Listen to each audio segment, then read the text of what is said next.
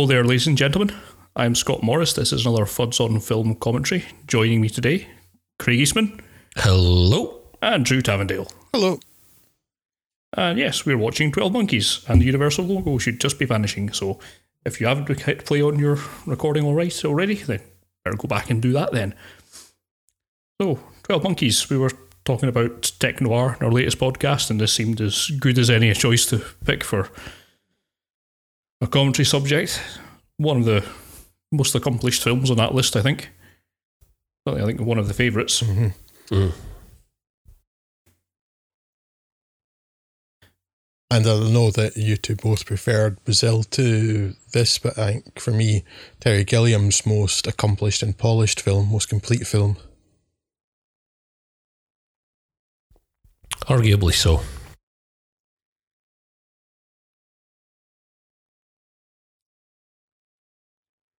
Yeah, now this is based, as we mentioned in our last podcast, on the new wave film La Jetée. And there is a credit in the film for based on, which is a little disingenuous because what they really should be saying is La Jetée to a greater extent than not. Except this one moves and stuff, so it does bring that innovation to the genre. And La Jetée, notable for its distinct lack of monkeys, Drew, so... Mm-hmm.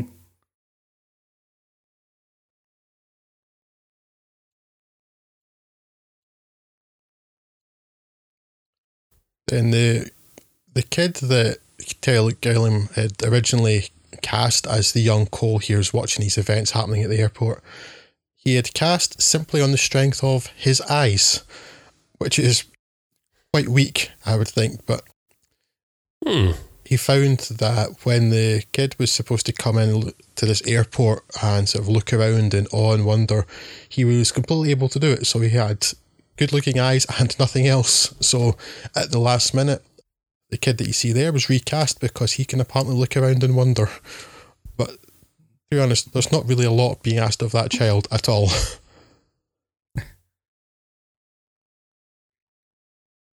I find it's always useful to have a backup child. Oh yeah, you've got to have a backup child, yeah, because you might lose one. Yeah.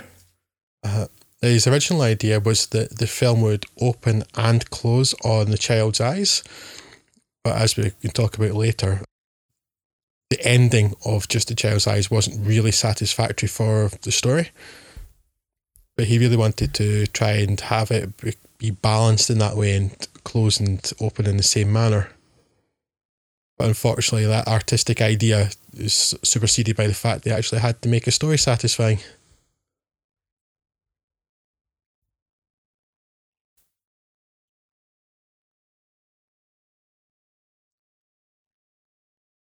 Don't think much of the living gaffs in the future. Oh.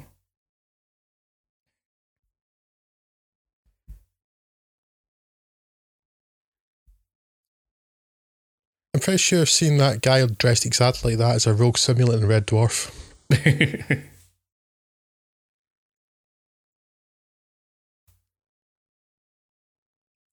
I like the statement in the Hamster Factory where he's talking about how he was obsessed with like condoms and bubbles for this production.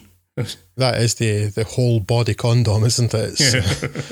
That's a substantial one. Very naked gun, isn't it? Actually, the suit he's putting on there just now calls back to the suit that you see Bob Hoskins wearing in Brazil, although fortunately not filled with this time. In fact, given he actually likes to reuse filmmaking styles and things, I wouldn't be surprised if it turned out that it was actually the prop from Brazil, particularly given that while he had much more money to work with for 12 Monkeys than he had with Brazil, he had $29 million for this. For a mid-90s science fiction film, that really isn't a lot of money, and he was basically scrimping and saving at every single point to try and finally bring this film to the screen. One thing I think that kind of lucked out for them is that they weren't afforded the luxury of any sound stages, so all these had to be like scouted out, disused sets, but they all look fabulous. Particularly something like this looks incredible. Yeah, it's part of that, the idea that art thrives on restriction. And instead of this, I have to find real places, but it feels real, and it gives it a different quality that on a soundstage I just don't think you could get.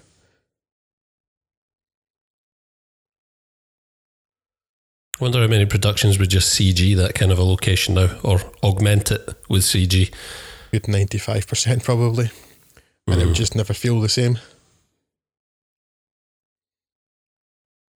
It would be nice if anybody had ever managed realistic fake snow, though. They still essentially just use laxative flakes. That seems to be one of the common ones of doing it, which must be a health hazard for a number of reasons.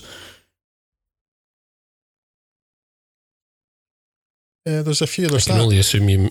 Sorry. There's that liquid absorbing polymer, which is possibly the most realistic looking because it looks convincingly wet, but then otherwise it's laxative flakes or soap flakes, or very often rice. I'm not sure any of them are particularly good for the environment. Oh, you were saying, Craig? Oh, I can't remember.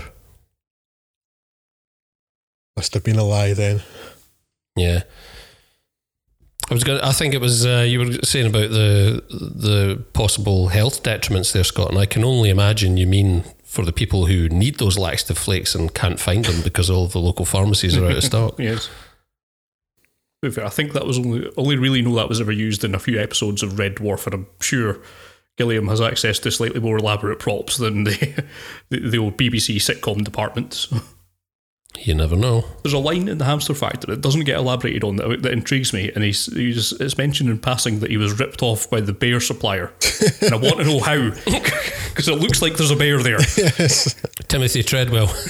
Yeah, there are all sorts of animals. They're definitely there. But yeah, that was clearly a bear. It's clearly a real bear. Well, I think it's Bruce Willis who's missed out here, because if he'd been attacked by that bear, Oscar, as Leonardo DiCaprio proved.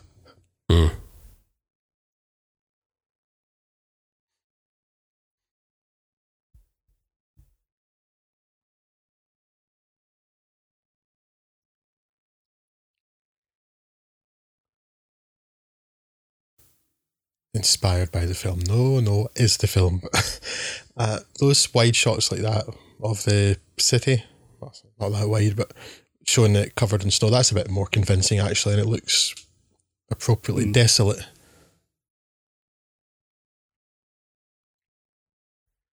I find it quite impressive when they can do that to a city, knowing that they are so constrained time-wise, because even with the most generous limits given by a city council, they're never going to have more than maybe a day or so at most to close down a large part of a city to try and make it look different.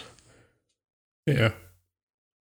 Because they needed it to be a city in that. Exactly, yeah. So generally. They do a rather convincing job in this film. Now, some of it will be real because it was shot a large part in winter, which caused them all sorts of other problems too, including the fact that most people were like half on their way to hypothermia, but it's still a lot of work that you have to do in a short time, so to do it so well is a testament to the ingenuity and skill of the filmmakers. I'm thinking of getting that shower system installed in my flat. Right.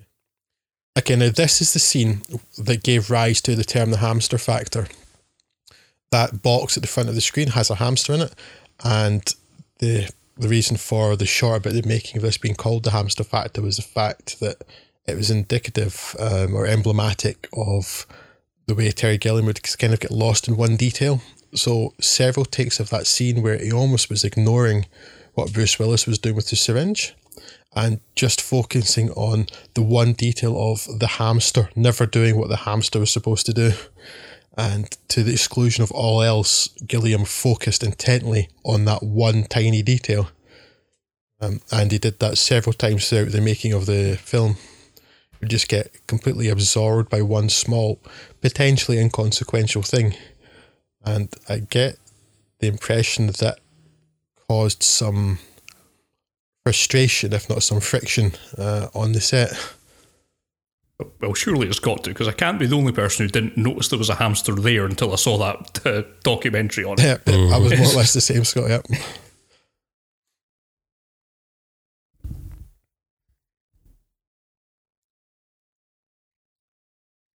Old Willis can sometimes have a reputation for being difficult to work with. I can only imagine what his thoughts on that might have been. Though, to be fair to him, I know he does have that reputation. The few clips you do see of, and you don't know quite how it was edited, of course, but the few clips you do see of Willis discussing the craft in that documentary, it doesn't actually look like he's that annoyed about it. He's quite invested in it, which gives a lie to that somewhat. Now, one thing Gilliam did get a little obsessed with, and I think in this case it was worthwhile, was he and the producers were so worried about this giant sphere of television screens and things and the way it moved, because when it was put together at first, it wobbled so much and did not move smoothly. And if you see this thing wobble when it moves in, then you're instantly taken out of it. It looks like something from Prisoner Cell Block 8. Suddenly looks like a prop. And it just quickly shakes you out of your suspension of disbelief. So that's the sort of thing worth focusing on. The hamster, not so much.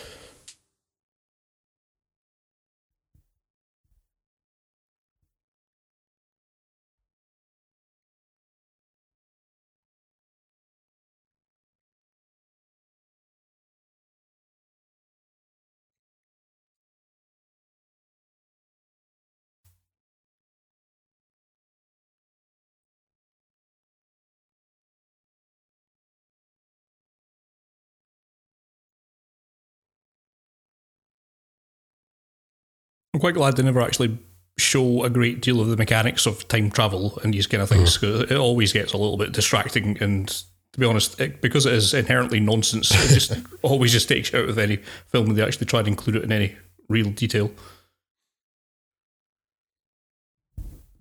Like, for example, Looper, where he Bruce Willis returned to this time travel shtick.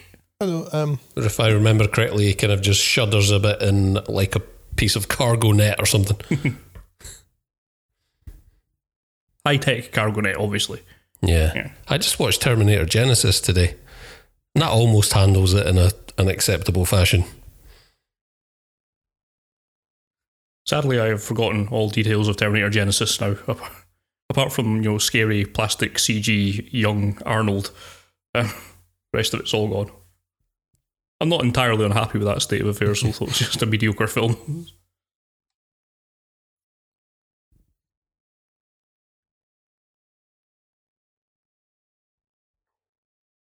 This is something I mentioned on our Tech Noir podcast as well, but alongside the time travel thing, while the future bits that you do see, they look kind of broken down, the rest of the time travel bit is mostly contemporaneous to the time the film was released. Saves money on sets too, but I think it means you're suddenly more grounded as well as not knowing whether it's taking place inside of his head or not. But there's very little that dates the film as quickly as incorrect visions of a future. Especially a near future.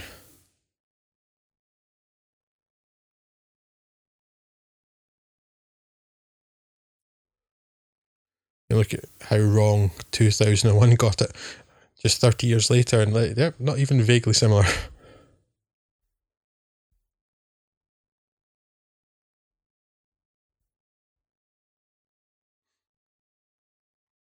Quite impressed that Bruce Willis actually took this role, because it's something of a break from type. Mm-hmm. Certainly, certainly you wouldn't see the guy from Die Hard would know. And essentially, this is your introduction to him in any real sense, and he's sitting crouched in a corner dribbling like a lunatic. It's not exactly on brand for him. Well, this was around the time in his career where he was willing to try different stuff. I think he was bored with the action guy stuff, and he still actually cared about being an actor, whereas nowadays I get the impression he's just whatever for a paycheck, basically. He does seem to be very much an actor for hire nowadays. He doesn't seem to have any of the enthusiasm that he did in the mid to late 90s. I mean, this is kind of prime period for Willis. I mean, I know he's still doing other action films, but he was in Pulp Fiction. He was doing this. Like Mercury Rising, which is not quite the same as the type of action films he was doing in the past. Sixth Sense. Yeah, absolutely. In Country. Yep.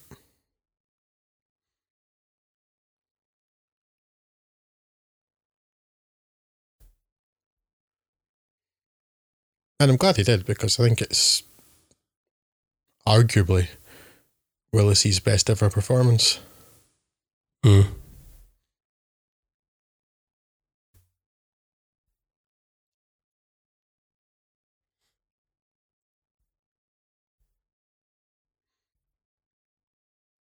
Remember reading an interview with him around the time of the release of Looper, where he had gone on record saying that it was the best film he'd ever done, and I just remember coming out of the cinema afterwards thinking, no, it wasn't.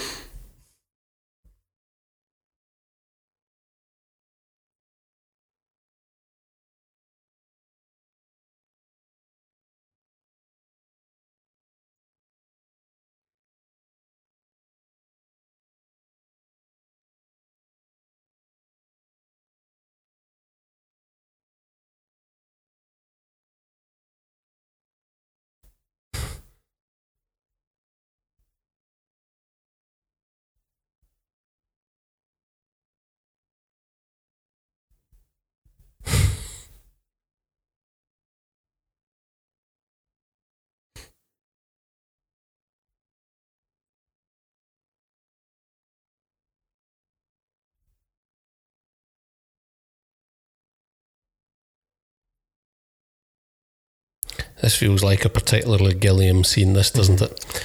All of the Dutch angles and wide lenses. And the way the people are just sort of wandering around like that, and lots of stuff going on in the background. Hmm.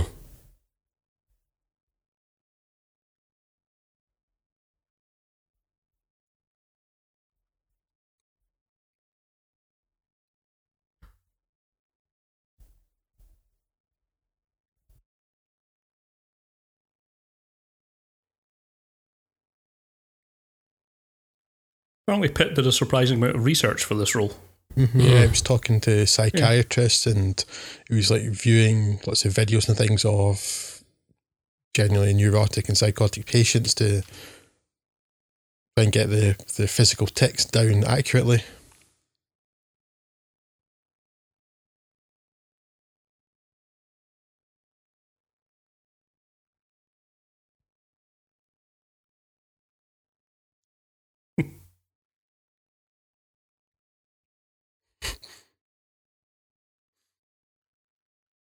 Of course, they kind of lucked out by getting Brad Pitt on the cheap.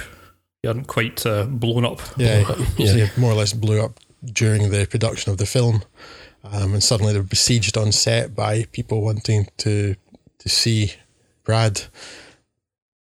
So that kind of helped boost the popularity of the film once it came out.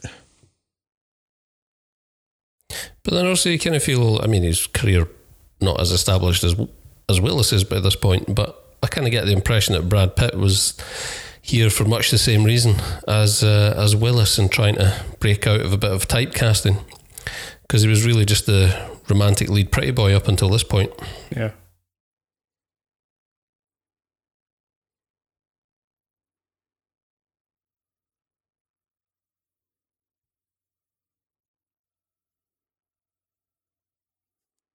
Yeah, I mean, he was still fairly small actor at the time. I mean, he was like on the up, but not so much. But then, while this was, or at least by the time it came out, Interview with the Vampire and Legends of the Fall and Seven all came out, and then suddenly huge star.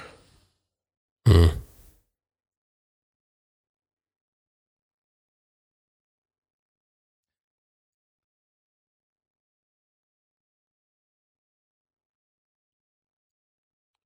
Now, as Scott said about the amount of time he spent, just like weeks and weeks at a psychiatric ward observing the patients to try and prepare for this.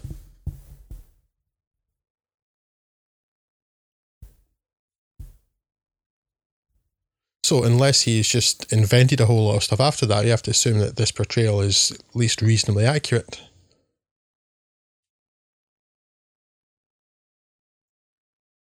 Convincing enough for me, anyway. Mm-hmm.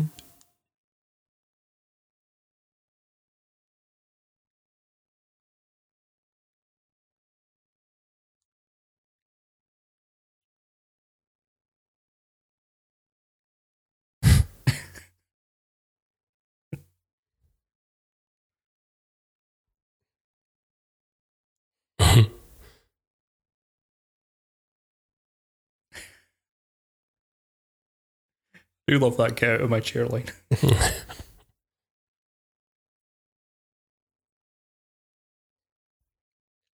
I just love the incongruity of what he's wearing. Yeah. I just even adds more to the fact you're like, is he imagining this? Because how and why would somebody in this place have that clothing and be able to wear it and have it be so pristine? It doesn't seem like the most well-run mental institution, does it? It's just like, we'll just let all these people just wander around the hall. Like, look, what's this guy doing in the background? Or the reflection in the background. But I'm not entirely sure what that gesture is.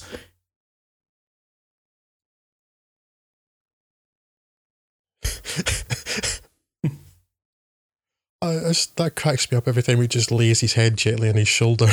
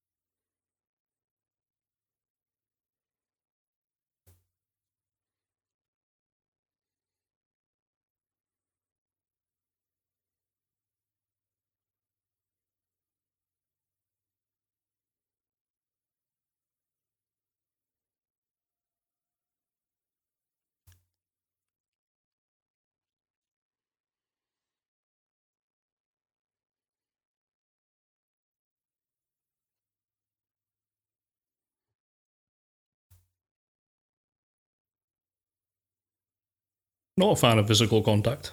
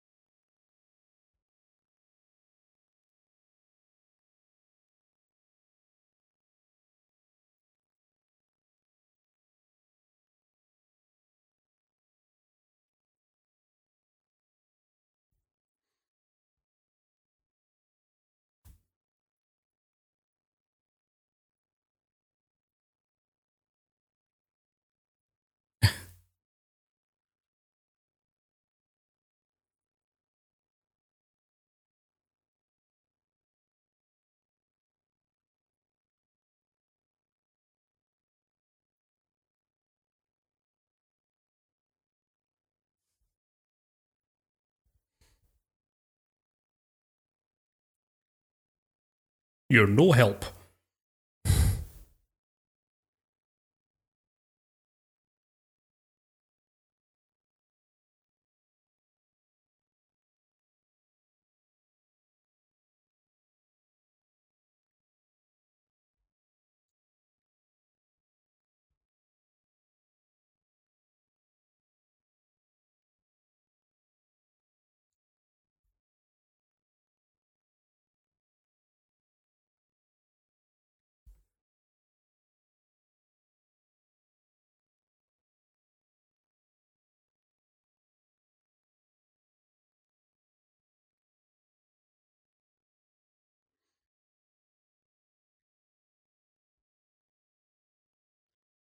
It's not the most relaxing recurring dream to have. It's going to make you wake up feeling less than rested.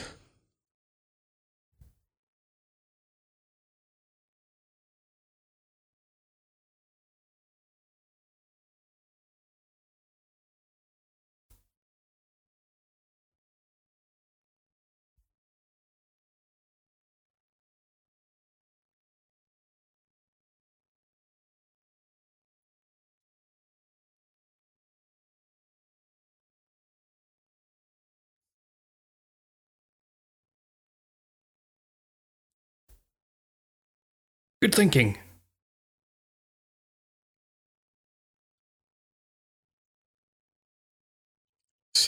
Where can I store this spider? Where can I store this spider? My stomach, obviously. Really an aficionado of LucasArts points and click games. If you see it, pick it up. You're going to need it somewhere along the line. Yeah, they should have gone more with that in this film. This film doesn't have its equivalent of hypnotized, quarrelsome rhinoceros.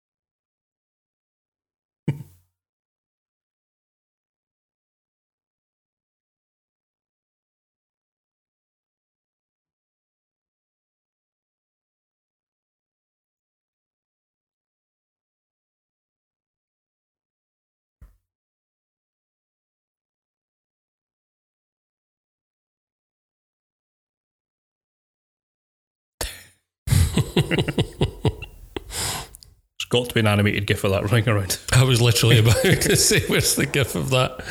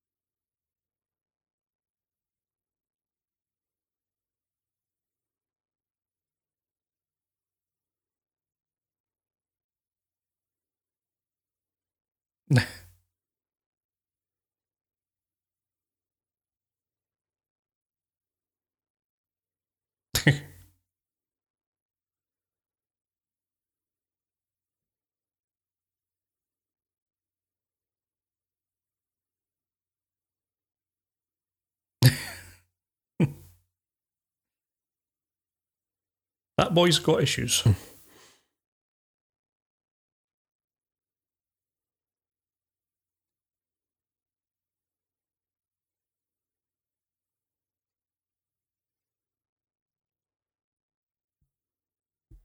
Sorry, did he end up eating the spider? Obviously. Yeah, he tells the scientist that later. To what end? Because he wanted to bring back a sample of the animal life to them, but he didn't have anything to put it in except himself. Good thinking with the spider. You should do some of that again.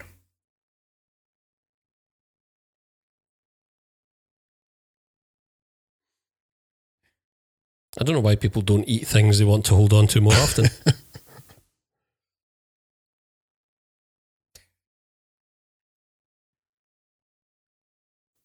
Real out of the box thinking, that one.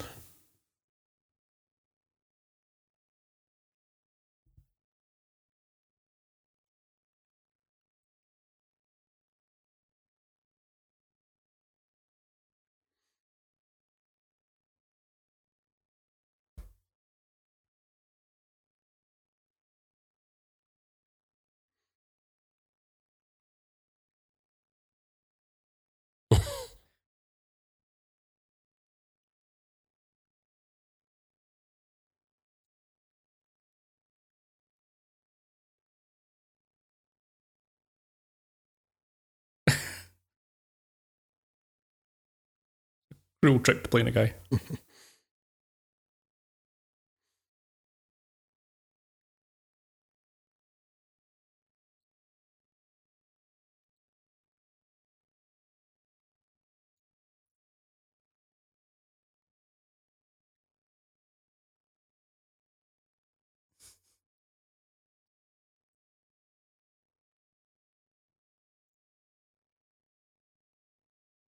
That's a very strange advert, if it is an advert that they're watching.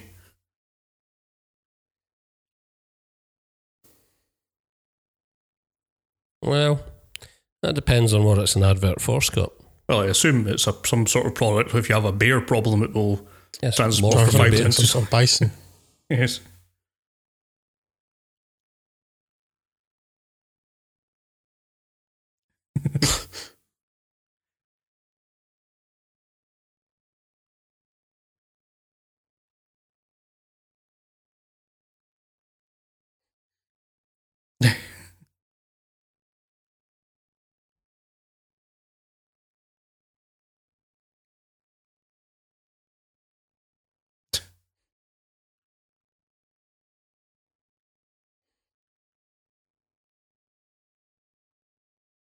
Mhm.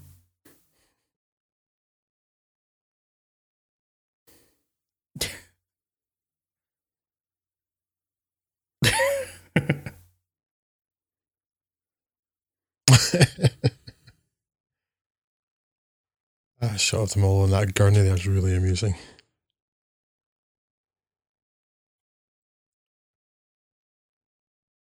Not the ideal condition to be attempting and escaping. No. Stoned off your tits.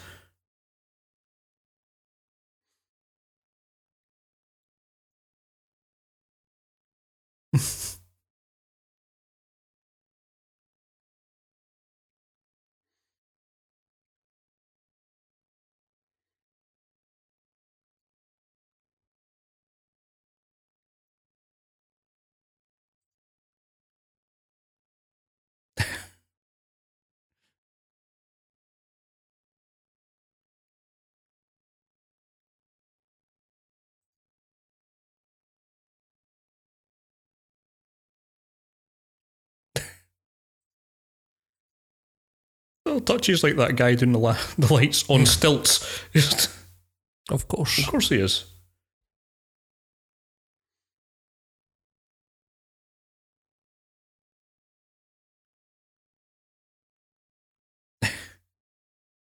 Seems legit.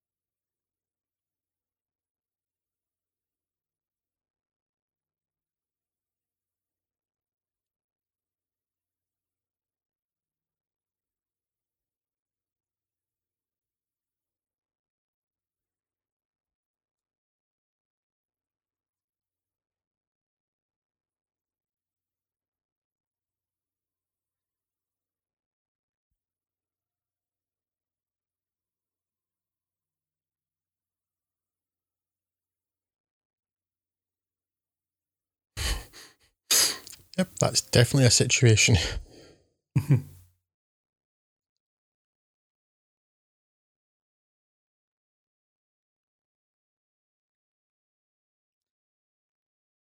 Now it's another one evaporated.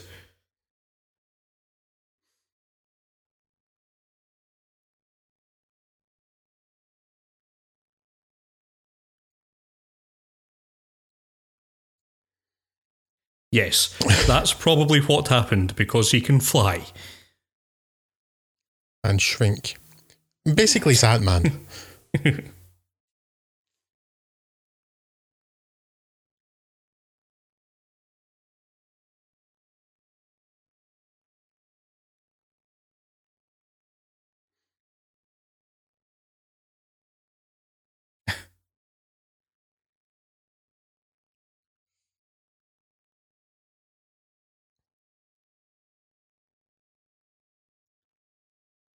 Yeah, Brad Pitt with the long ginger hair. It's not a suitable look for him, really, is it?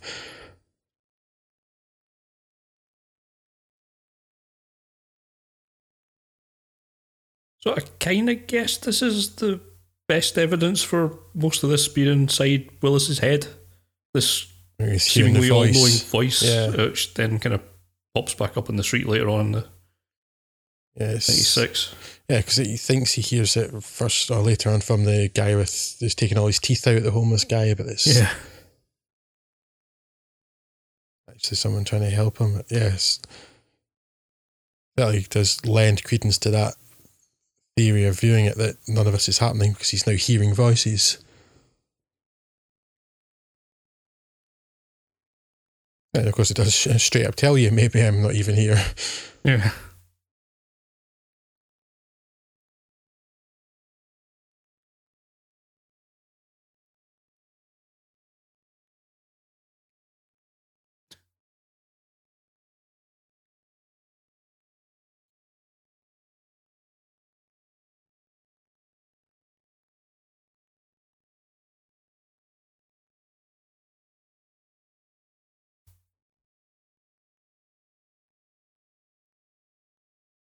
I've just put some chips in the oven. Anybody want any chips?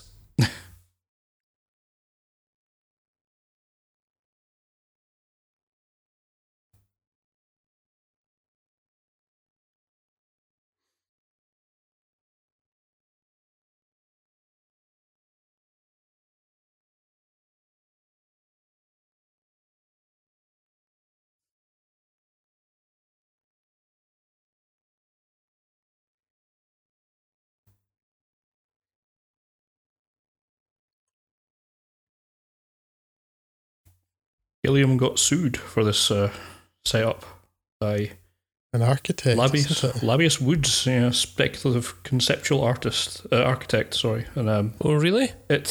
I normally don't have much tolerance for these kind of things, but then I did look at the image, and yes, it's a direct lift from it. Yes, So, and yeah. so the initial response to the lawsuit was that they cut all these scenes out of the film, but then eventually Universal settled with them for a six-figure sum. Yeah, it's not even subtle, Scott, is it? It's the same place. Oh yeah,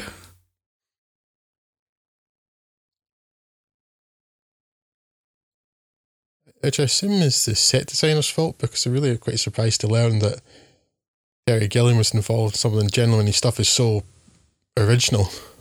yeah.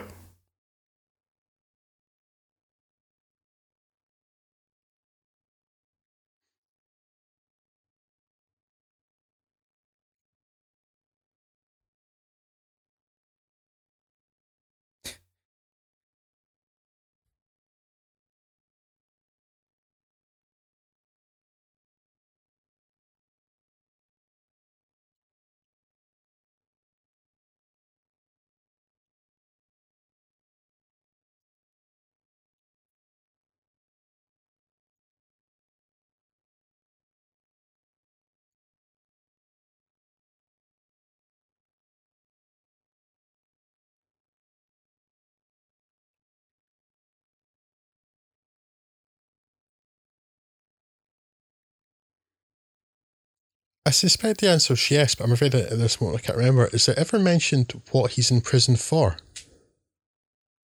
No, not that I recall. I don't recall, no. He's got kind of like behavioural issues or something, doesn't he? But no one's ever actually said exactly what he got in prison for. He's a very naughty boy.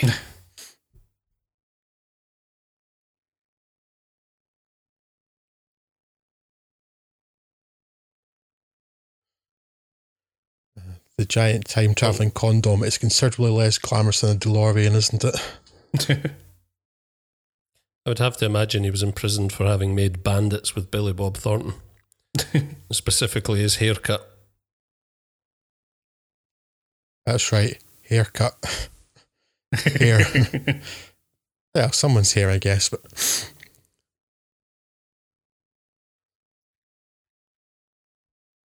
He's always been a prime supporter of comedy wigs, Sir Bruce, hasn't he? him and Mark Strong, they're really the forefront of that movement, aren't they? I mean, and this, he does a fantastic job of it in this with the syrup that he wears at the end with matching moustache. Mm. He really doubles down on it there.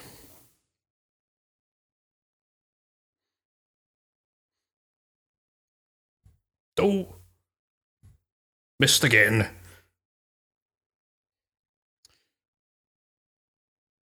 Only 80 years out this time.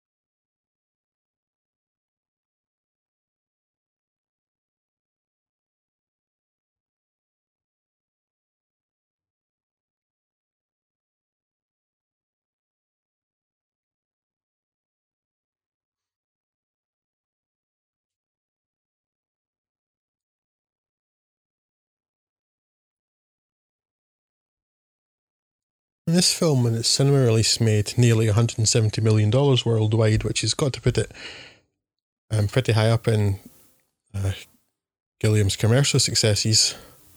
Mm. Very much not what Brazil managed to achieve. Which ended up with like a cult following on home video, etc., but very much flopped in the cinema. Is this still his highest grossing film to date? This, I'm not sure. I suspect it could be The Imaginary of Dr. Parnassus, simply because it's like nearly 20 years newer. Just be a lot more money around.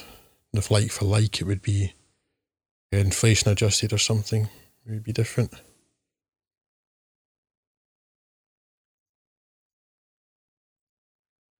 I'm just waiting for someone at Marvel to realise that they ran out of actual directors to go for most of their usual projects and give one to Gilliam just for the hell of it and see what happens. Well, Marvel actually do make some odd choices. I mean, Kenneth Branagh for the first Thor was always a particularly strange one to me. I think they've actually picked someone quite unusual for Thor 3 too. I forget who now. Michael Winner. the ghost of Michael Winner. Michael Winner, yeah. Oh no, Imaginary of Dr. Parnassus only did $60 million, so yeah, I think it probably is comfortably Gilliam's highest grossing film, Craig.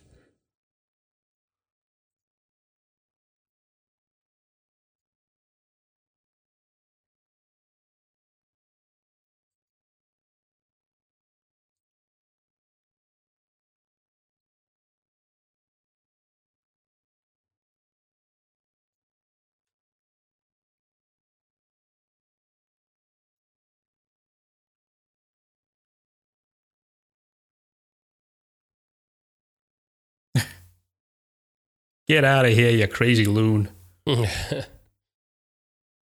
David Morse, you wag.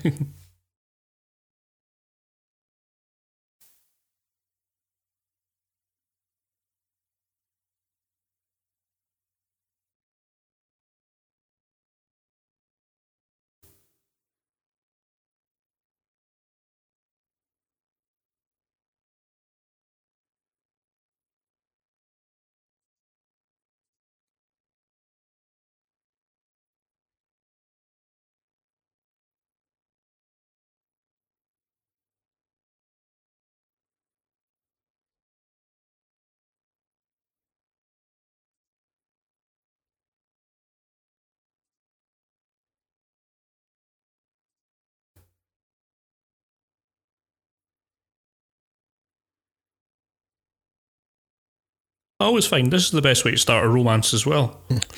Kidnap someone, threaten their life. Yeah. It's unconventional, certainly, Scott. Well, the time with an attractive woman, you have to do something to set yourself apart from the crowd, don't you? Don't hate the player, hate the game. Yeah. I learned that watching Hitch.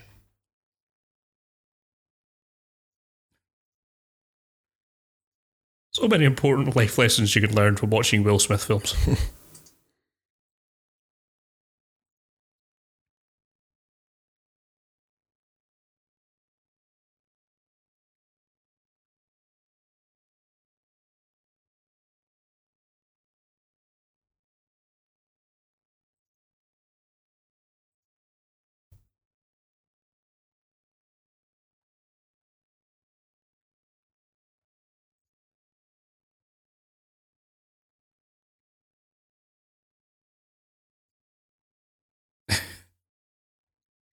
But what the hell? Close enough, right? Oh, much of a muchness, really.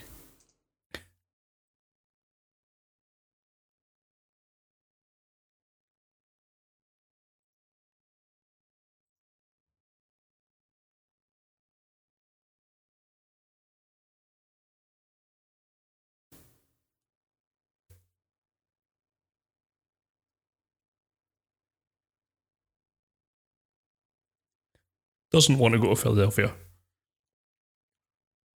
I hear it's always sunny there.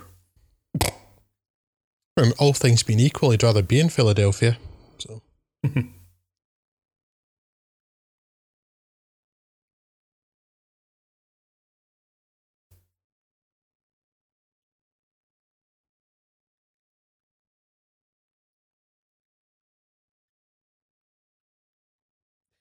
This film does love the Florida Keys, doesn't it? Surely it does.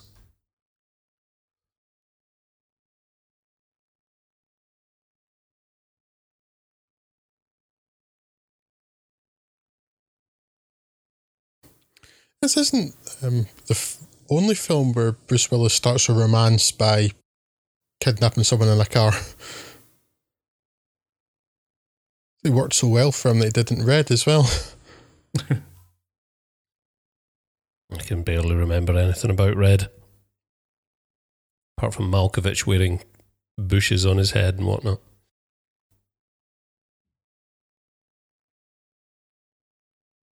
Kidnaps Mary Louise Parker for her well-being. He's a considerate guy like that. He is. That is undeniable.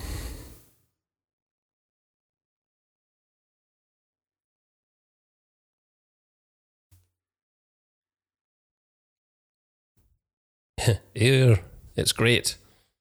Mm-hmm.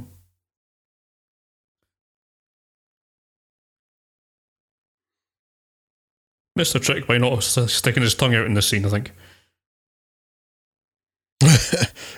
I'm going full dog. Yes. Sadly, it doesn't have any hair to blow in the breeze.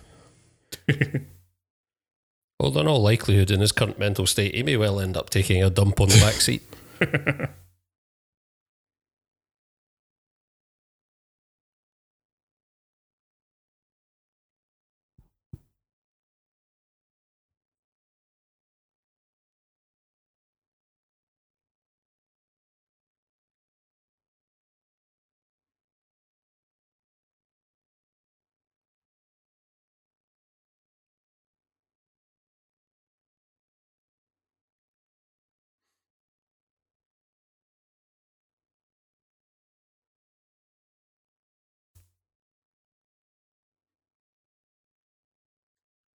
This is a highly unrealistic scene. They've turned that radio station that radio onto two separate stations that's had something on that he wants to listen to. That never happens. Yes. I suppose the more realistic, not finding a single station. Yes.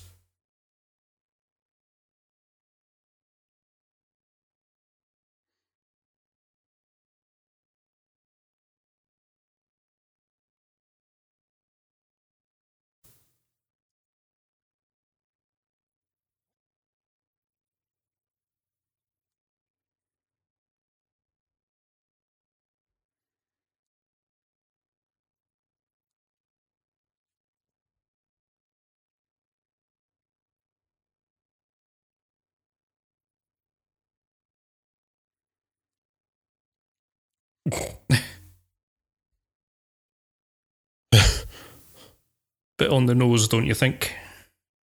But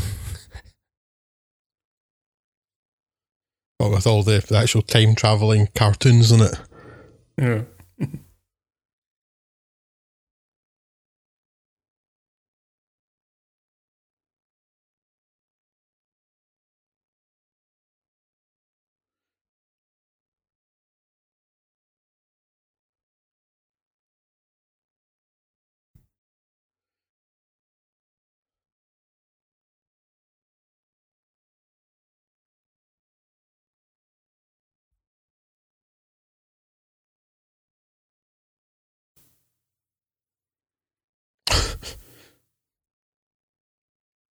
That's incredibly similar to the scenes in Red, actually, with Mary Louise Parker.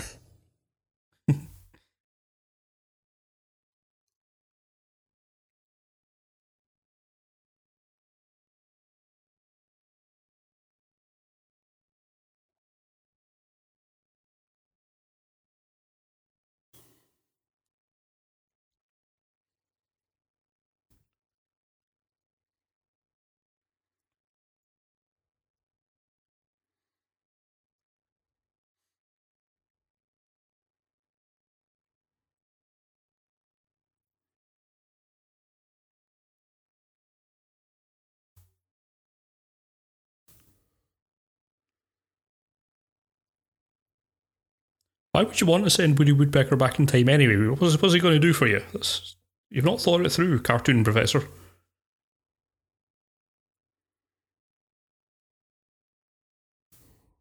To what end?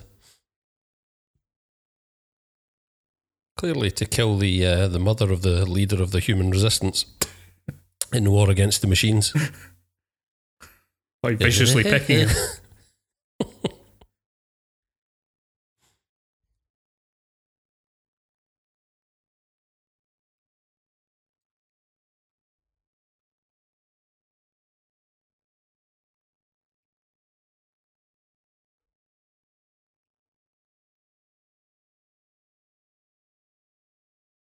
And then the machines send, the humans send Foghorn Leghorn back. So let me make a note of this here. I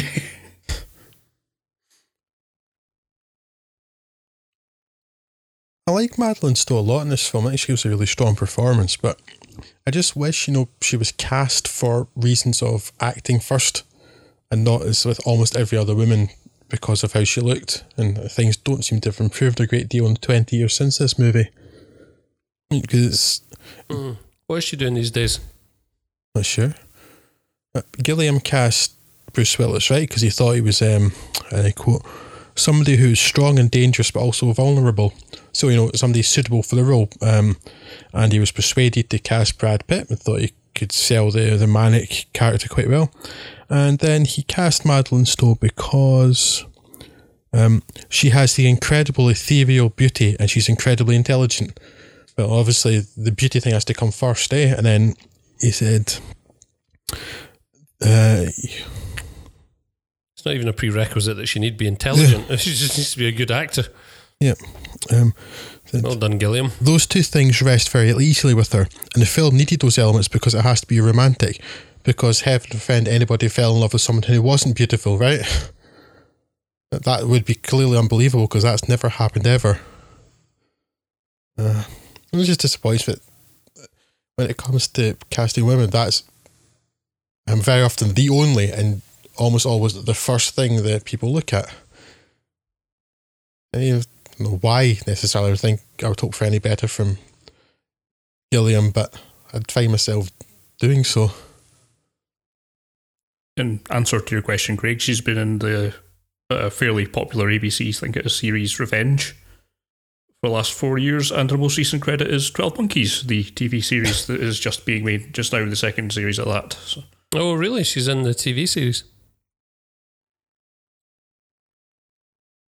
Well. I've never seen any of the television series of 12 Monkeys. I didn't think it was particularly necessary, but... No.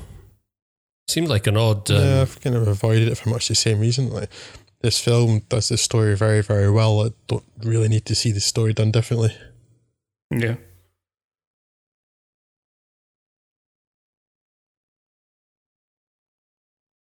This guy knows the score. He surely does. I assume he's supposed to be the guy in the drawing that was on the slides that Madeline Stowe was showing earlier, but not completely sure about that, but I think it should be.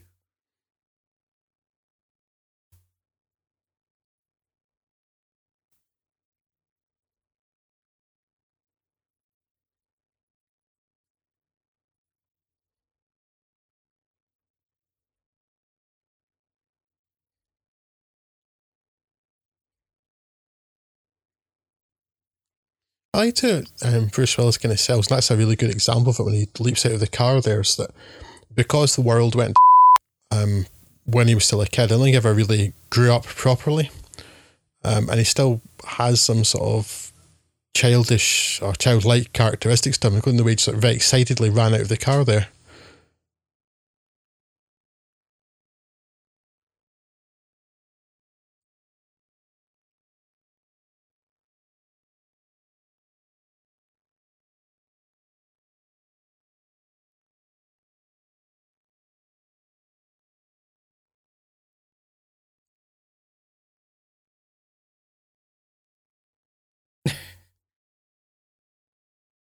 I just had to buy my cat silence with a treat there.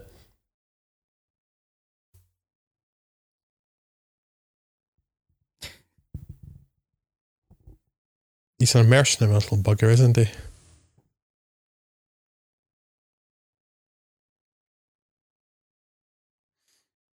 He's something, but...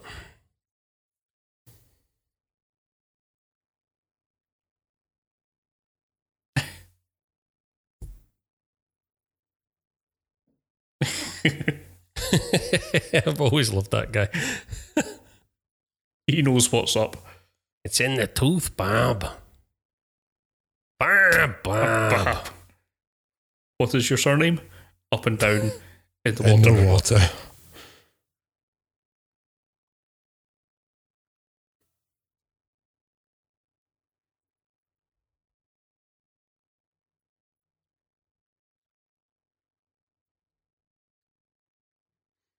This, of course, is the classiest hotel there is in Philadelphia, so...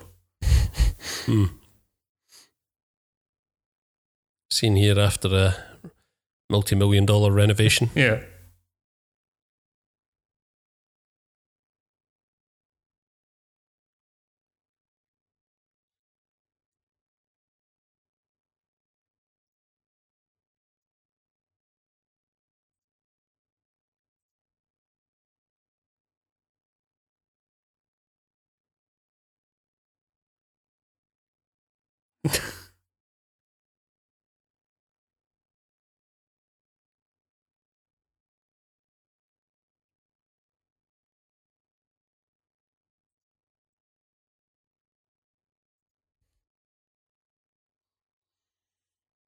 You know, also using the gun might have worked. I got to conserve ammo. Was it The Last of Us or something?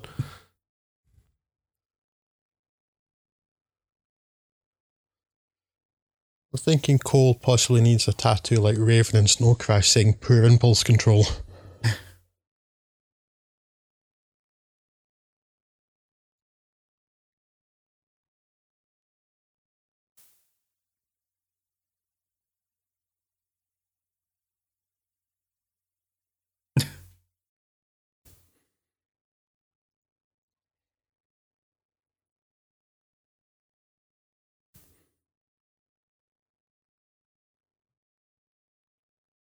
Some of the better dressed denizens of Philadelphia. This is a high rent district, so.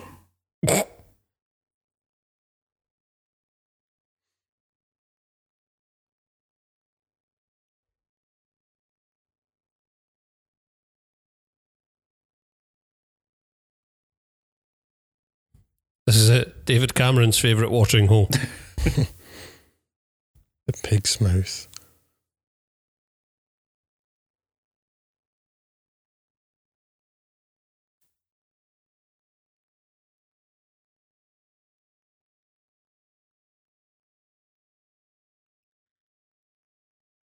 That's a hostile working environment. I would not be happy if that was the soundtrack to my workplace.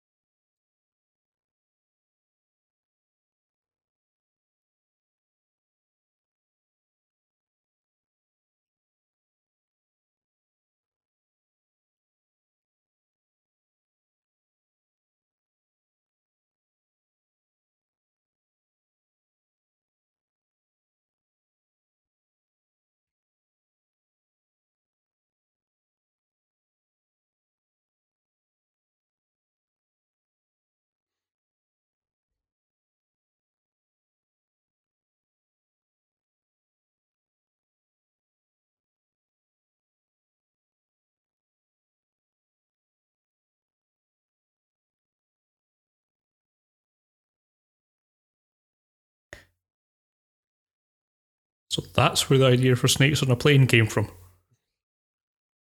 Guerrilla actions. Sorry, monkeys, sorry. I was thinking Justice for Harambe, but that's going to sound terribly dated in a couple of months. To be honest, Craig, given the current attention span of the public in the media news cycle, it sounds dated now. Sadly. Thank you for treading all over my... Oh no, it's not your issue that makes it sound dated.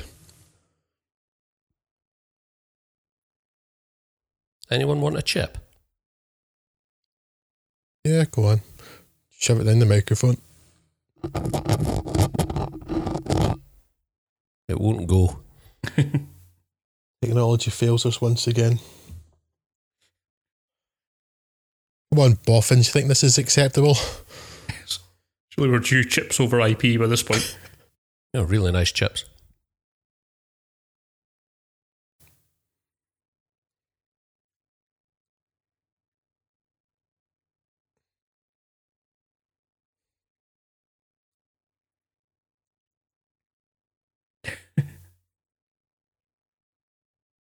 Everyone dies in a long enough timescale.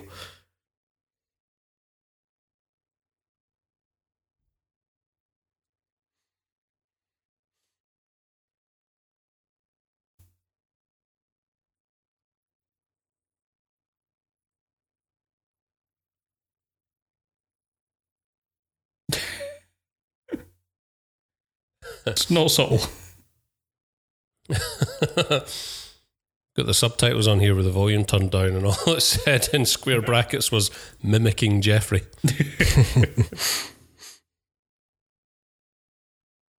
Could somewhat tell by Willis's gurning it probably wasn't flattering.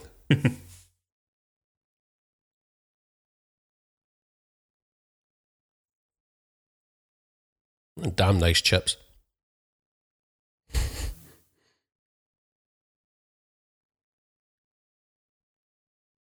Stay tuned for further updates on Craig's oven-baked potato snacks. But all I have to contribute.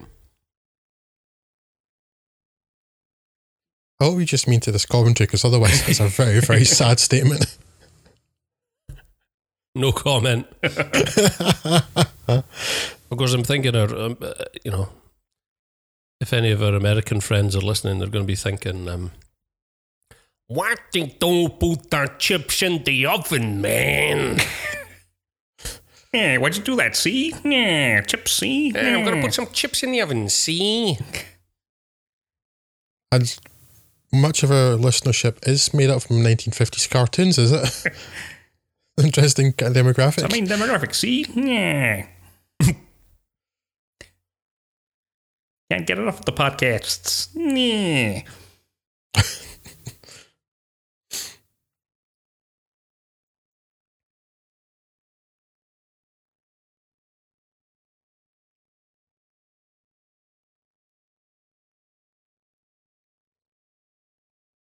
I do quite like this as a device for convincing her that his story is true, that it's not something you could make up, this news story that's been playing out over the radio over several days, but it's still kind of fairly subtle. It's like one piece of information he remembers and he picked up on. It wasn't like a big, I'm going to show the results of the horse race tomorrow and then give a big list of things or something like that. It's just...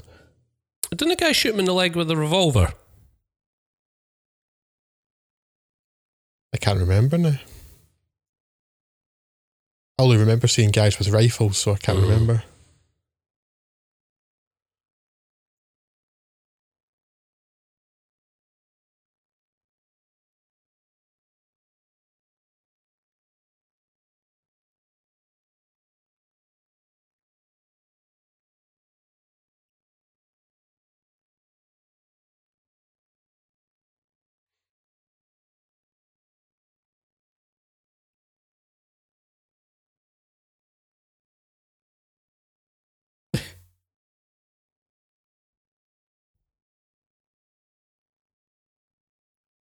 The monkey will eat the sandwich.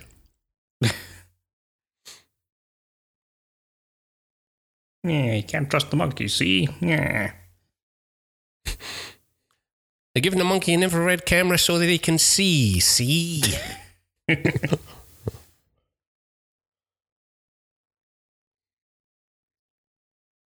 Basically what you're saying is one of our largest demographics is the anthill mob.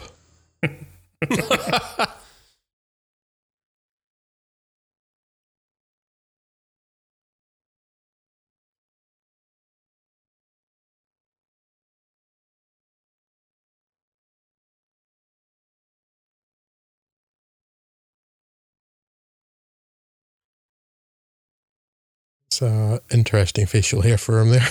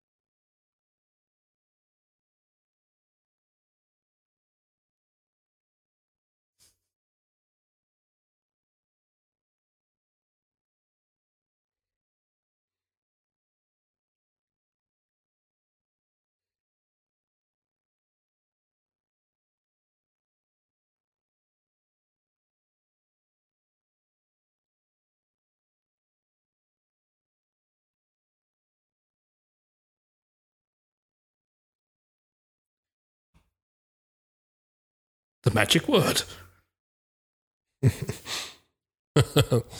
Soviet sleeper agent activation code.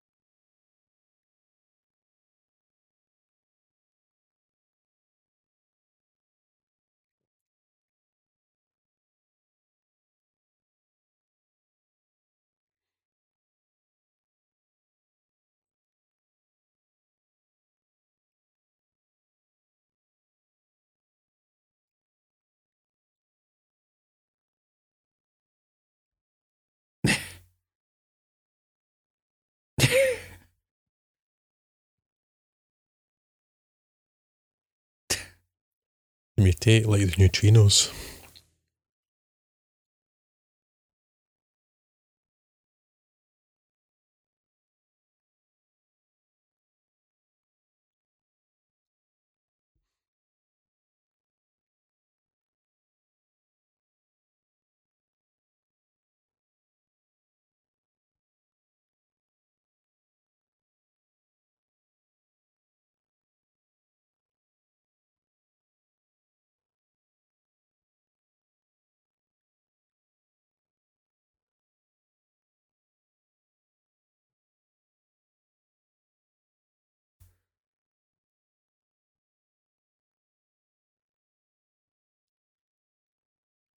It's a big one for absolute chaos, isn't it, Gilliam?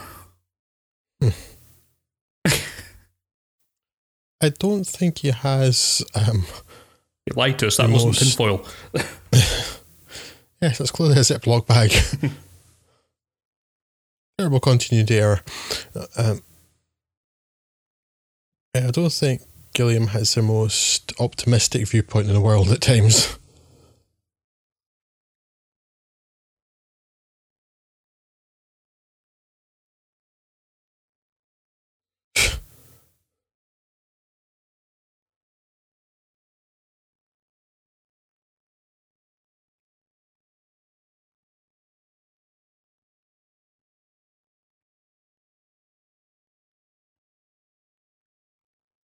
Let's see if the news hasn't changed. Like, this is a distressing fact, but we haven't confirmed it, but we'll report on it anyway.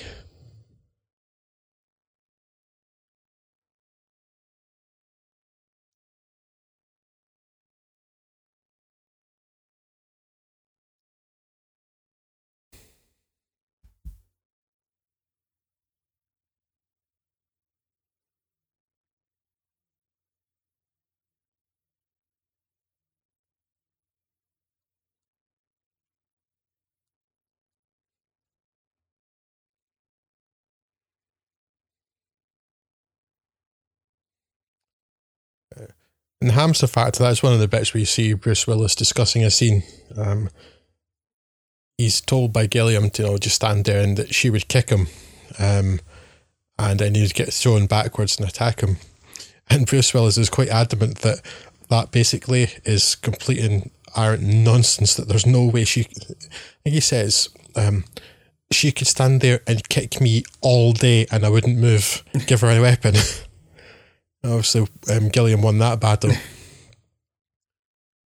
Bruce Willis was quite adamant that there was just no way that that woman would be able to hit him hard enough to move him. So he wanted to hit with a crowbar or something, I think.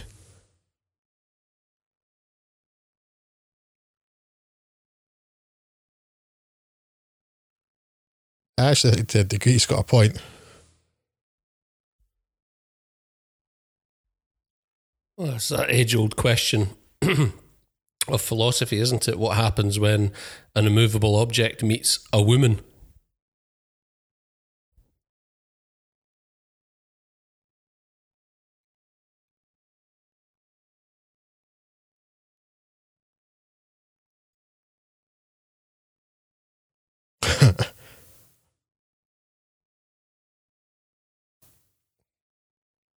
You just know that in her mind she's thinking he's just like gone somewhere for fun while she was locked in that boot.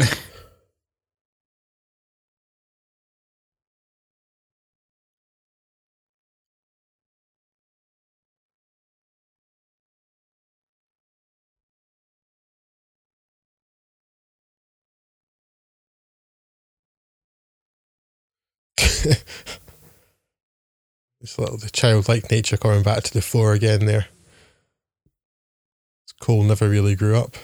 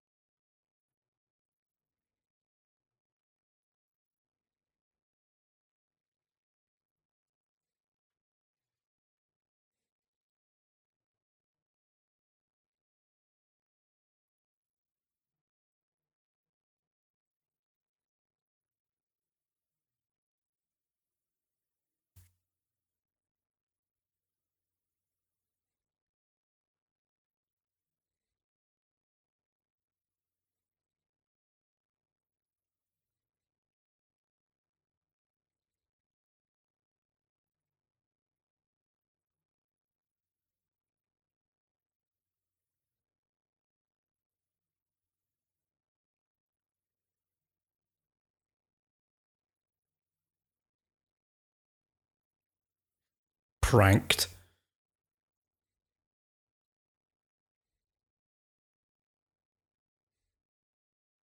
I thought those kids got grounded for all of eternity. The scene's great.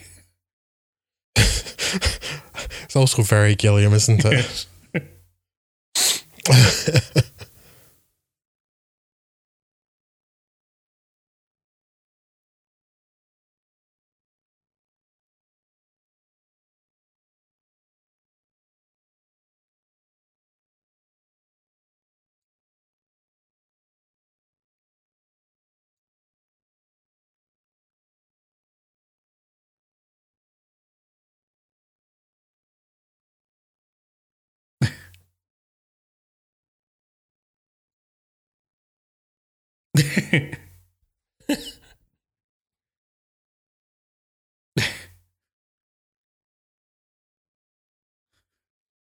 I like that the security forces uniform in the future appears to be a bin bag.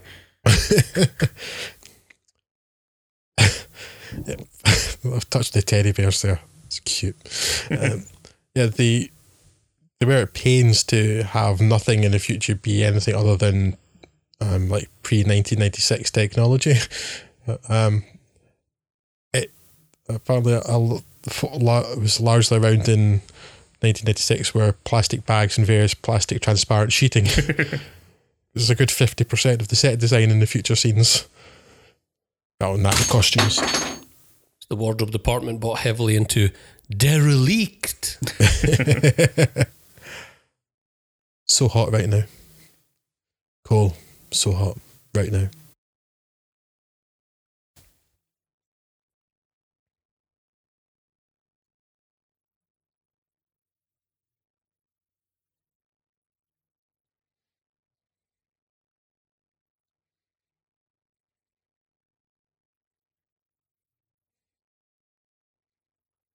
Oh, Catherine.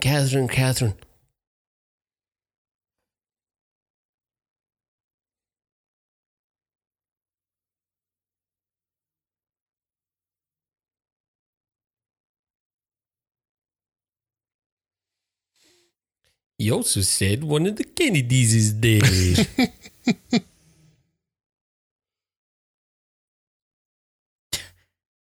Bwap, bwap, bwap.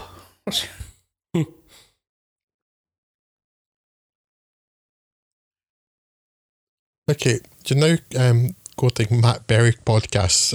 And earlier you were worried that people wouldn't understand that you meant fries when you were talking about chips. Stop dumbing it down and explaining it for everyone, Drew. Leave the audience something to think about. Like the chips. Chips. Very nice they were.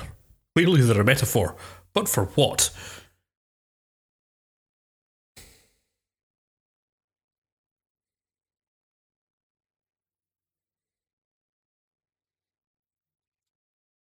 Chemtrails. They're a metaphor for chemtrails.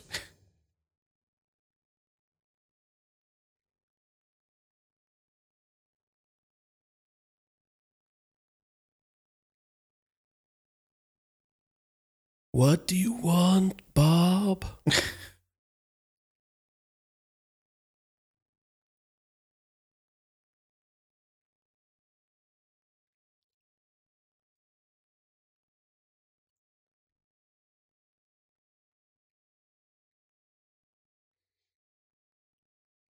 Arnie would have been great in this.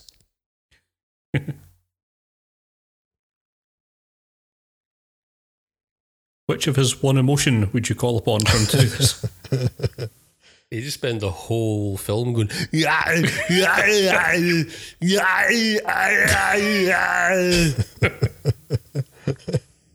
well, people tried to strap him to a gurney.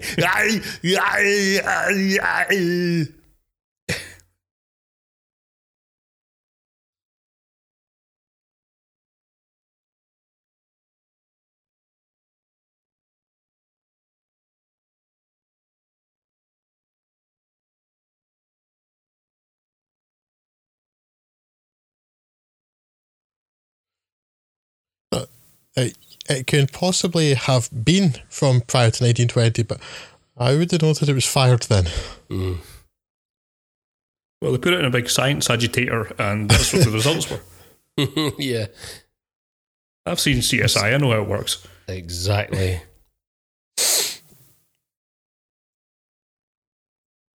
I've always wanted to have a crazy wall like this. Funnily enough, I had the same thought a couple of days ago. I watched something.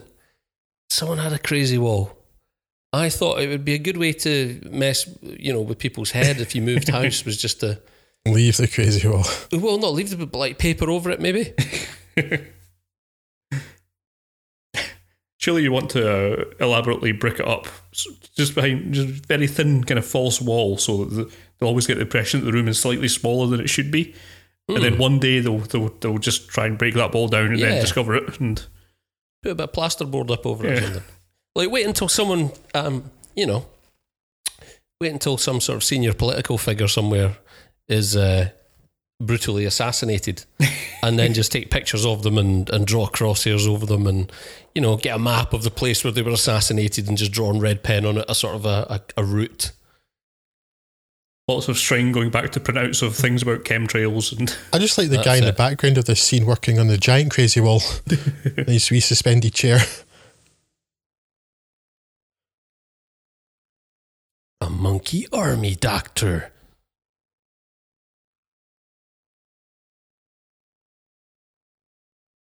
A monkey army doctor?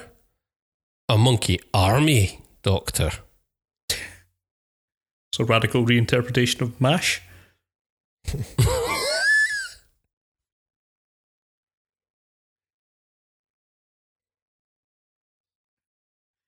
Rest assured, I'm definitely not training any monkeys to be an army medic. That is not something we do here. They found us out.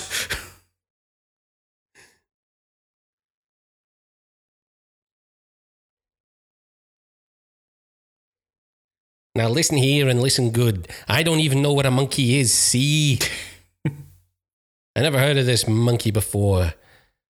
Stop bothering me.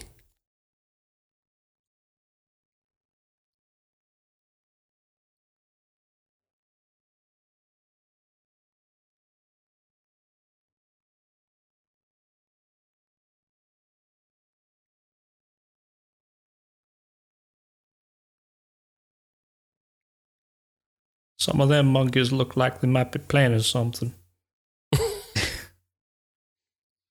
Keep an eye on them. You mark my words, I do not trust these monkeys, sir.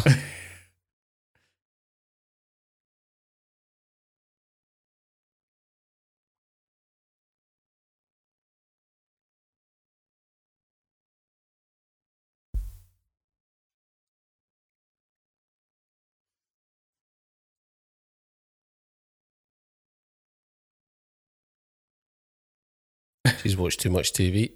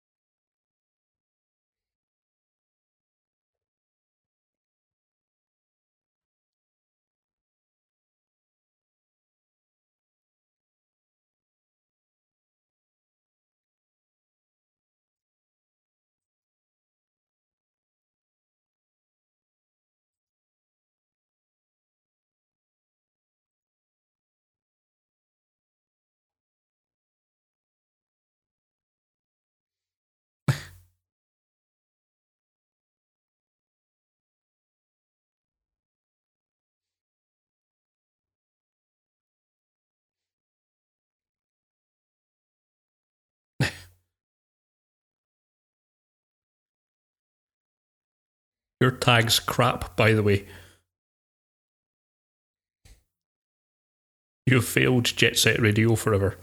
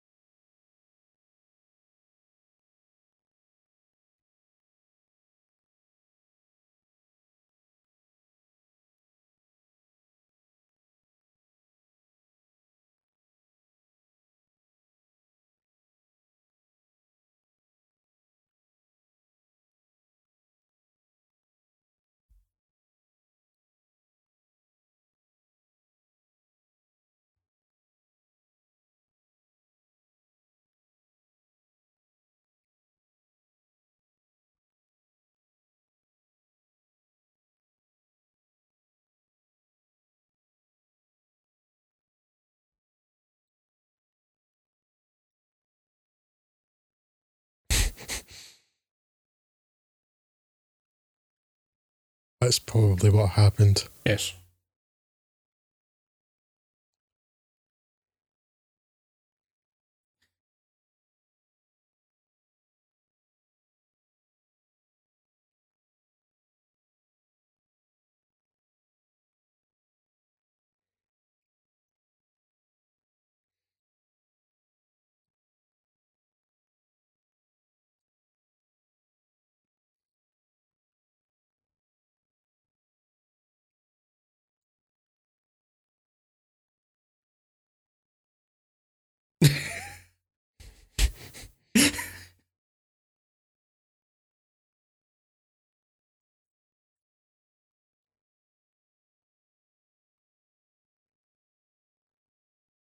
You're really just cottoning onto this now, right?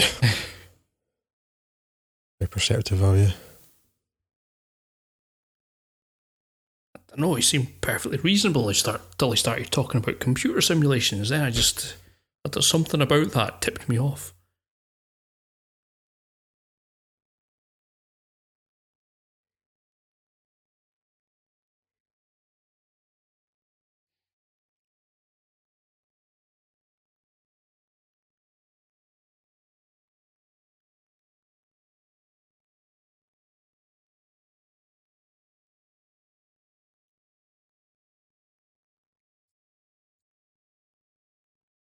Another real classy joint.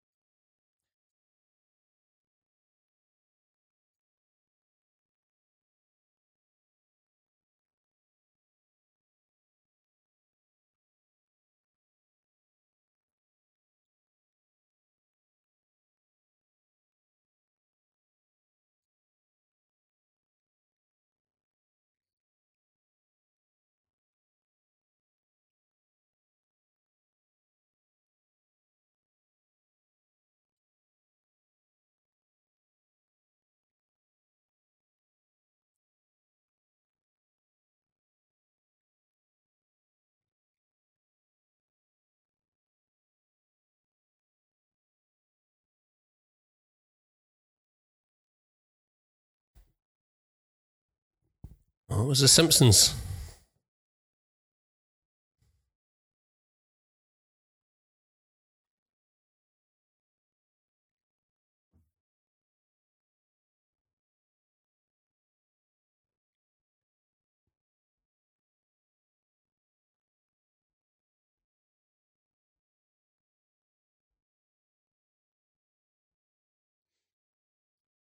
This is another enthralling commentary. You should stop doing these.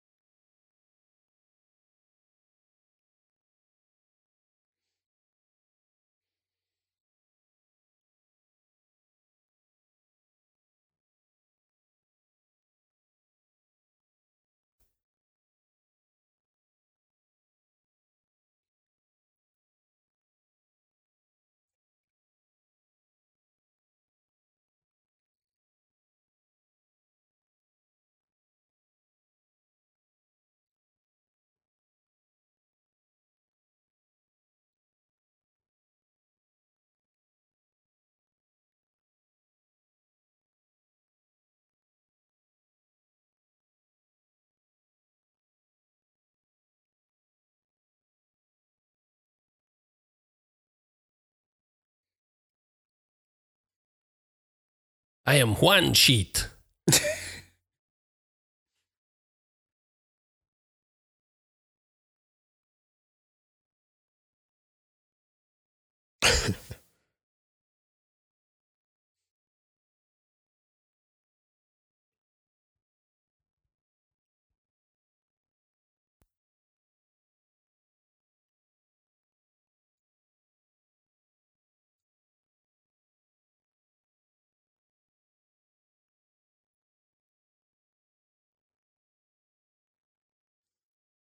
I believe that's a Russell crowing.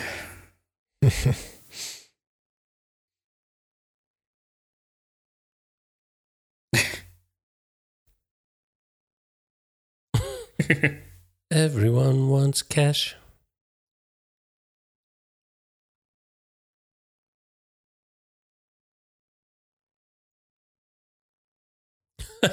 It's a pleasant change. I've got a wife and kids. Don't kill me, I've got friends.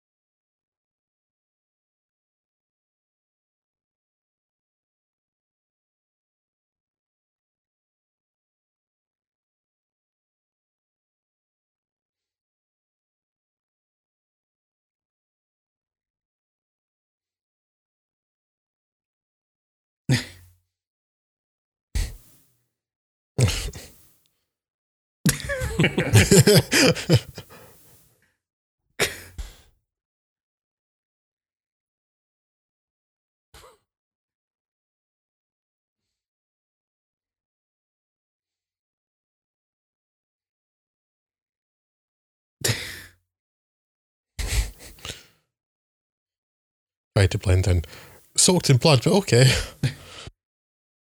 That's Philadelphia.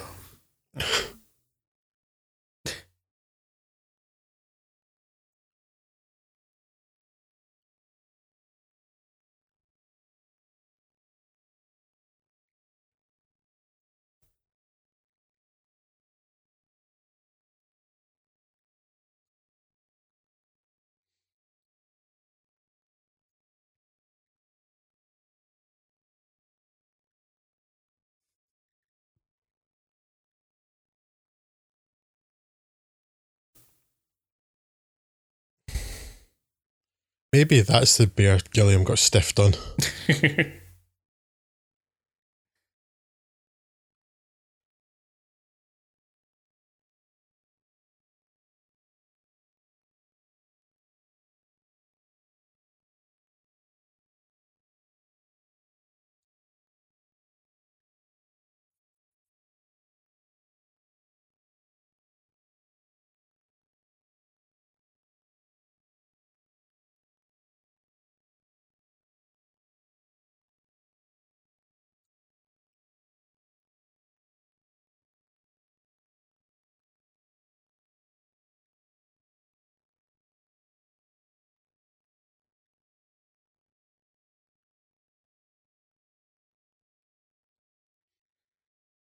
Time travel, it screws with your head, see?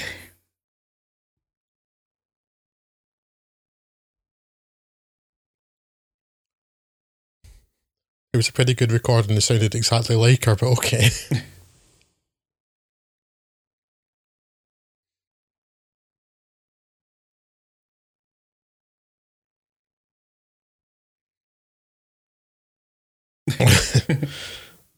Oops. Ken with Florida.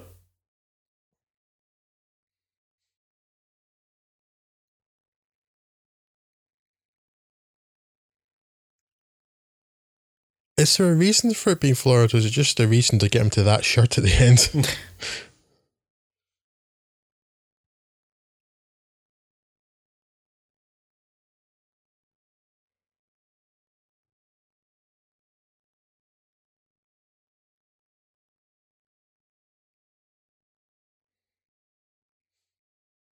Maybe they should just assume they have a wig department, because I believe they're incredibly common.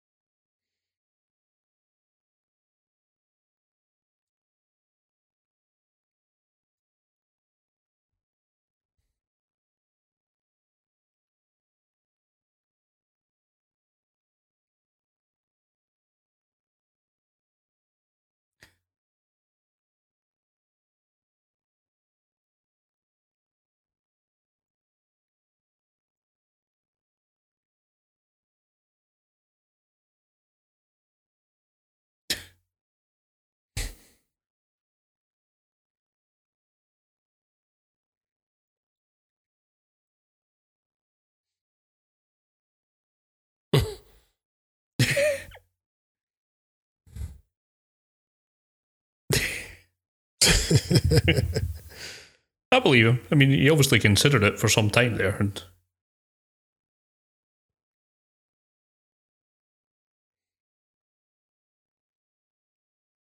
that tree got about a bit, didn't it? A well-travelled specimen.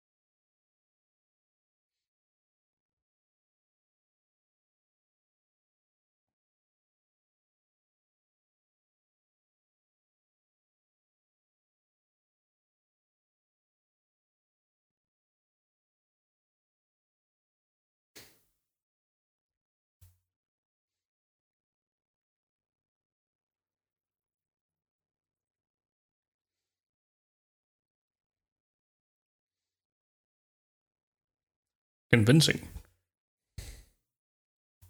As with all of his earpieces, Scott. Of course.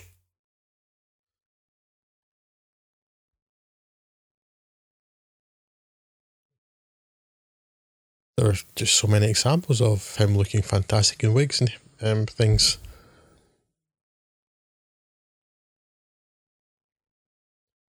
This and Bandits and Surrogates. And there's just no end to the showpieces of Bruce Willis looking amazing in hairpieces.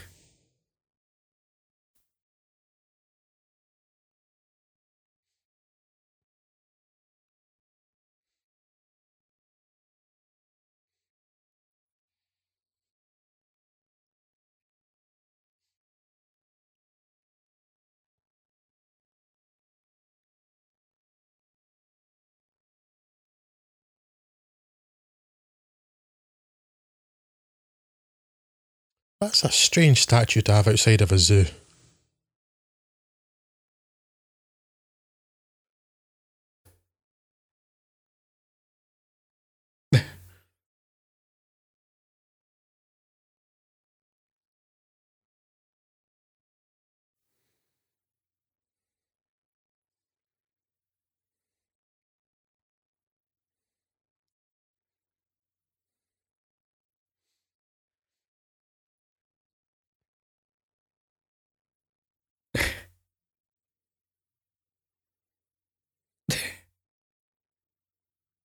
Not a bad look for her. Not so sure about. To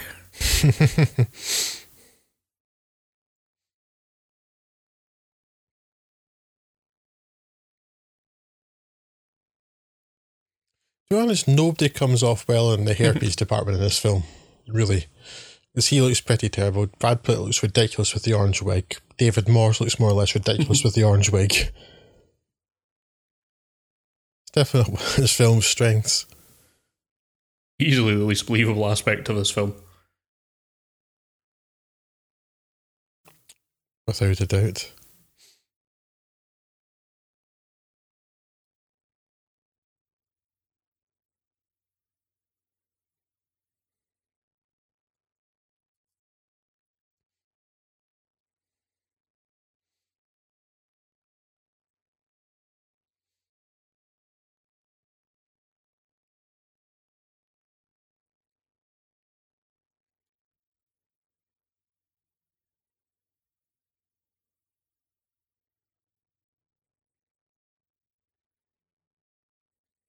It's a nice reveal. This the kind of the plan that actually was happening with the whole army of the 12 monkeys being just this nonsense instead of.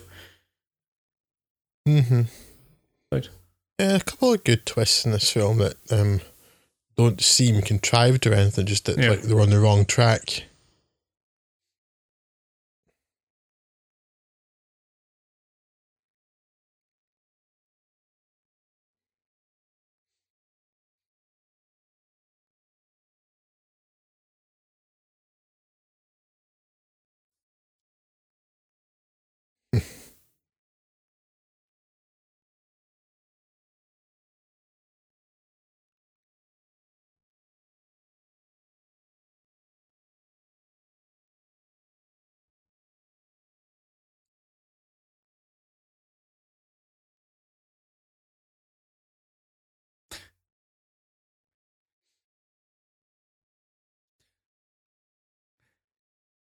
I always like the implication that there's some intentionality behind what these emus and zebras are doing.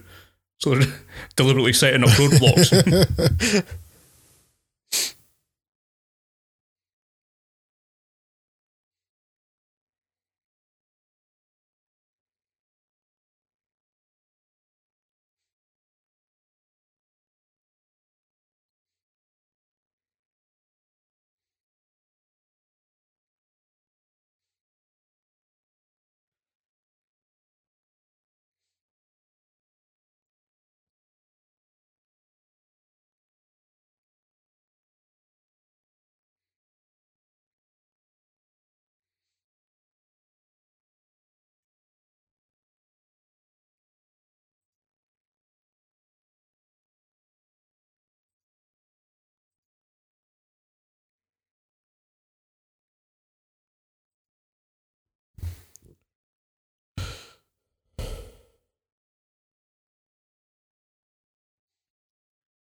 I don't know. I've never really been in an airport that looks quite like that.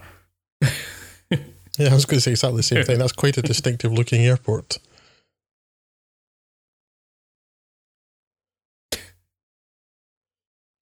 Very Art Deco looking, which is quite strange for something that would style that would predate air travel, but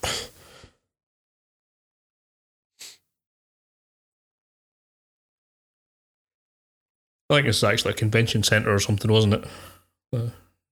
yeah, the interior's Pennsylvania or Philadelphia Convention Centre, something like that, isn't it? The outside's an airport in Baltimore.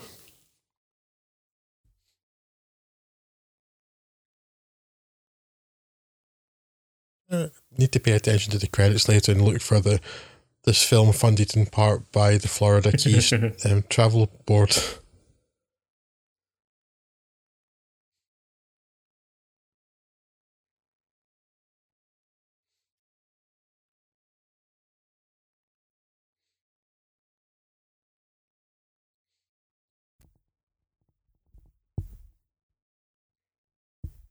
It's curious, maybe not the best destination, because if you get to Key West, you basically have nowhere to go unless you fancy swimming to Cuba. You've only got one road out.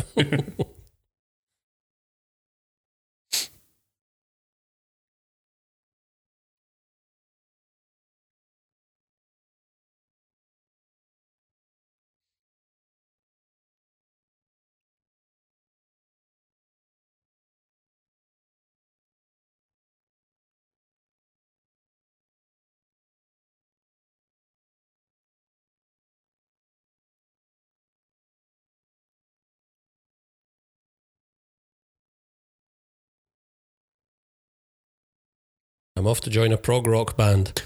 It's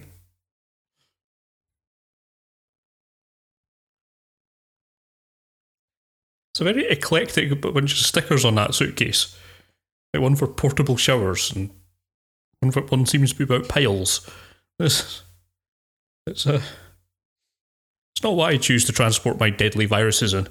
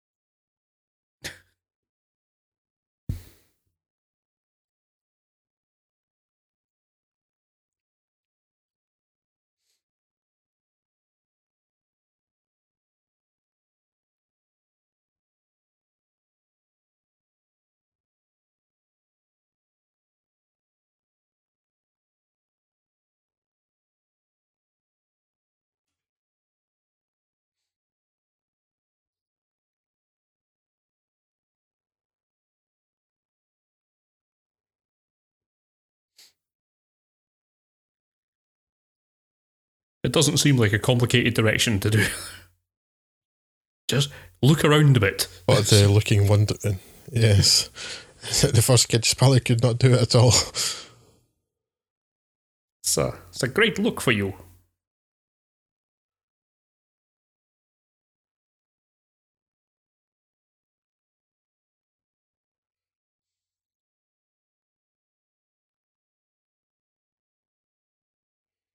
To be honest, I think nowadays with kid actors, we should just be happy they're not saying yippee.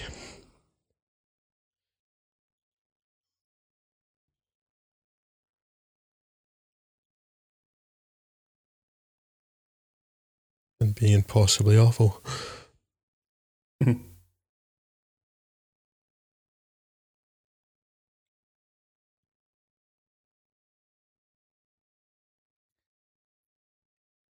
It's the most subtle gun we could find. Yeah.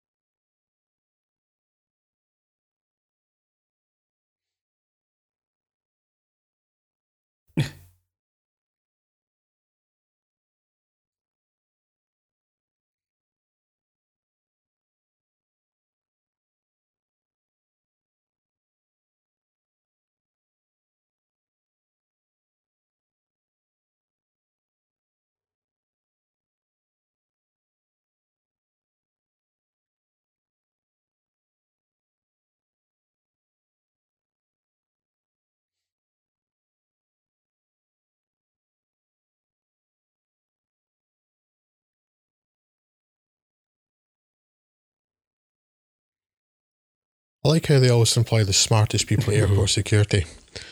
Biological samples, you say? Well, I should definitely shake it You then. can just insist that you open it. Yeah. I'm going to have to insist you allow me to gargle with this. I'm assuming you don't have these securely sealed for any particular reason. Biological, you say? Well, that can't possibly be bad in any way. It's all natural, you see.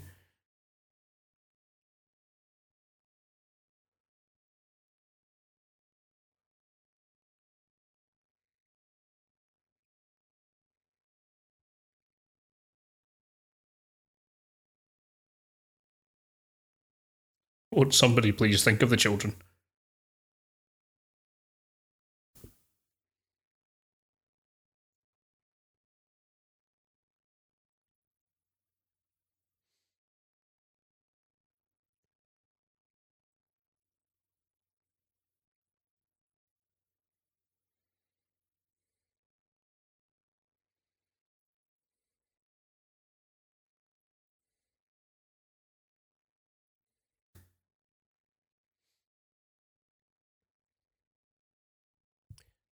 Ow. You shot my moustache off.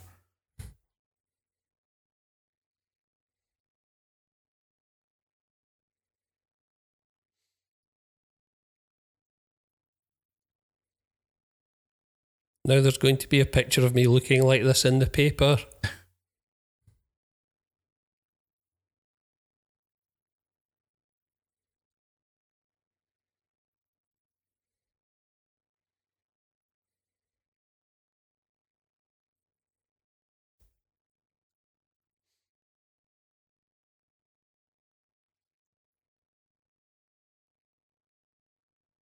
This scene, of course, the inspiration for Crazy in Love, the song by Beyonce and Jay-Z.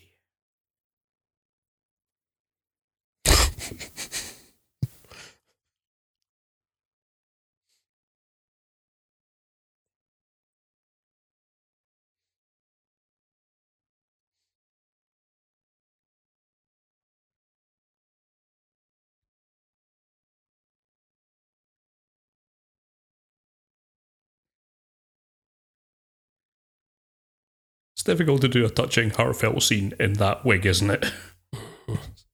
I also love that at this airport, where these people that you've just shot may well be crazy, but one of them was shouting about someone else having a deadly virus. You would check that just to be safe. Yeah, and at least they say, we're sorry, and like to David Morse's character, we're sorry about this happening to you in our airport or something. Then. I mean, if these days, if you so much as make a tweet about a bomb threat, you will be arrested. So you will be atomized. You'll be taken away and quietly succeeded.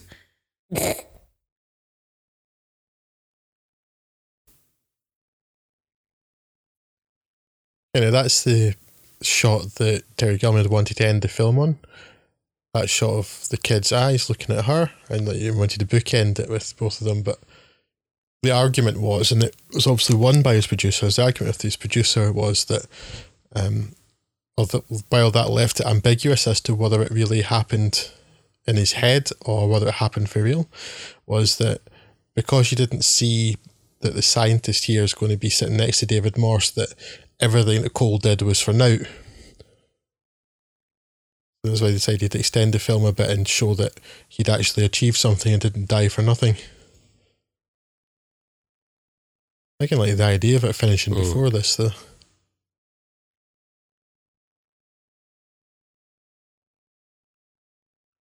A huge percentage of the viewing public have this aversion to ambiguity. Mm-hmm.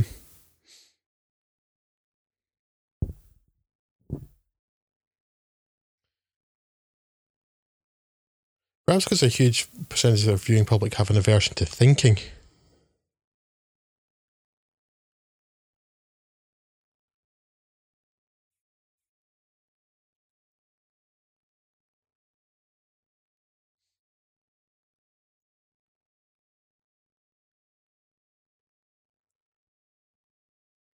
I want to check that this kid hasn't actually had a mild stroke or something. And obviously added in an extra eye shot so he could still get his balance there, but it was the earlier one he wanted to finish on.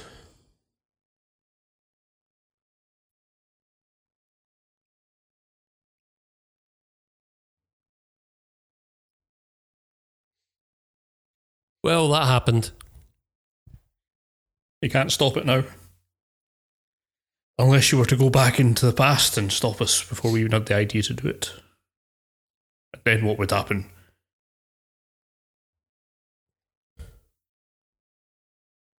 Anarchy, Scott, is what would happen.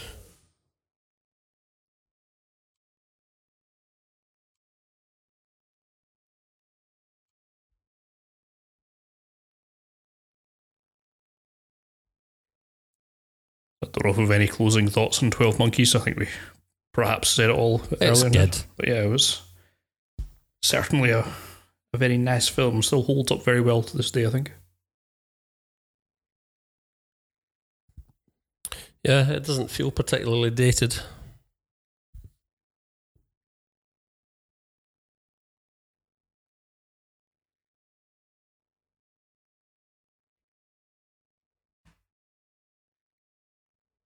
I guess we'll just sign off there. Thanks for your continued attention. I have been Scott Morris again. Joining me, Craig Eastman. Good night. And Drew Tavendale. Goodbye. Take it easy. Nothing to myself.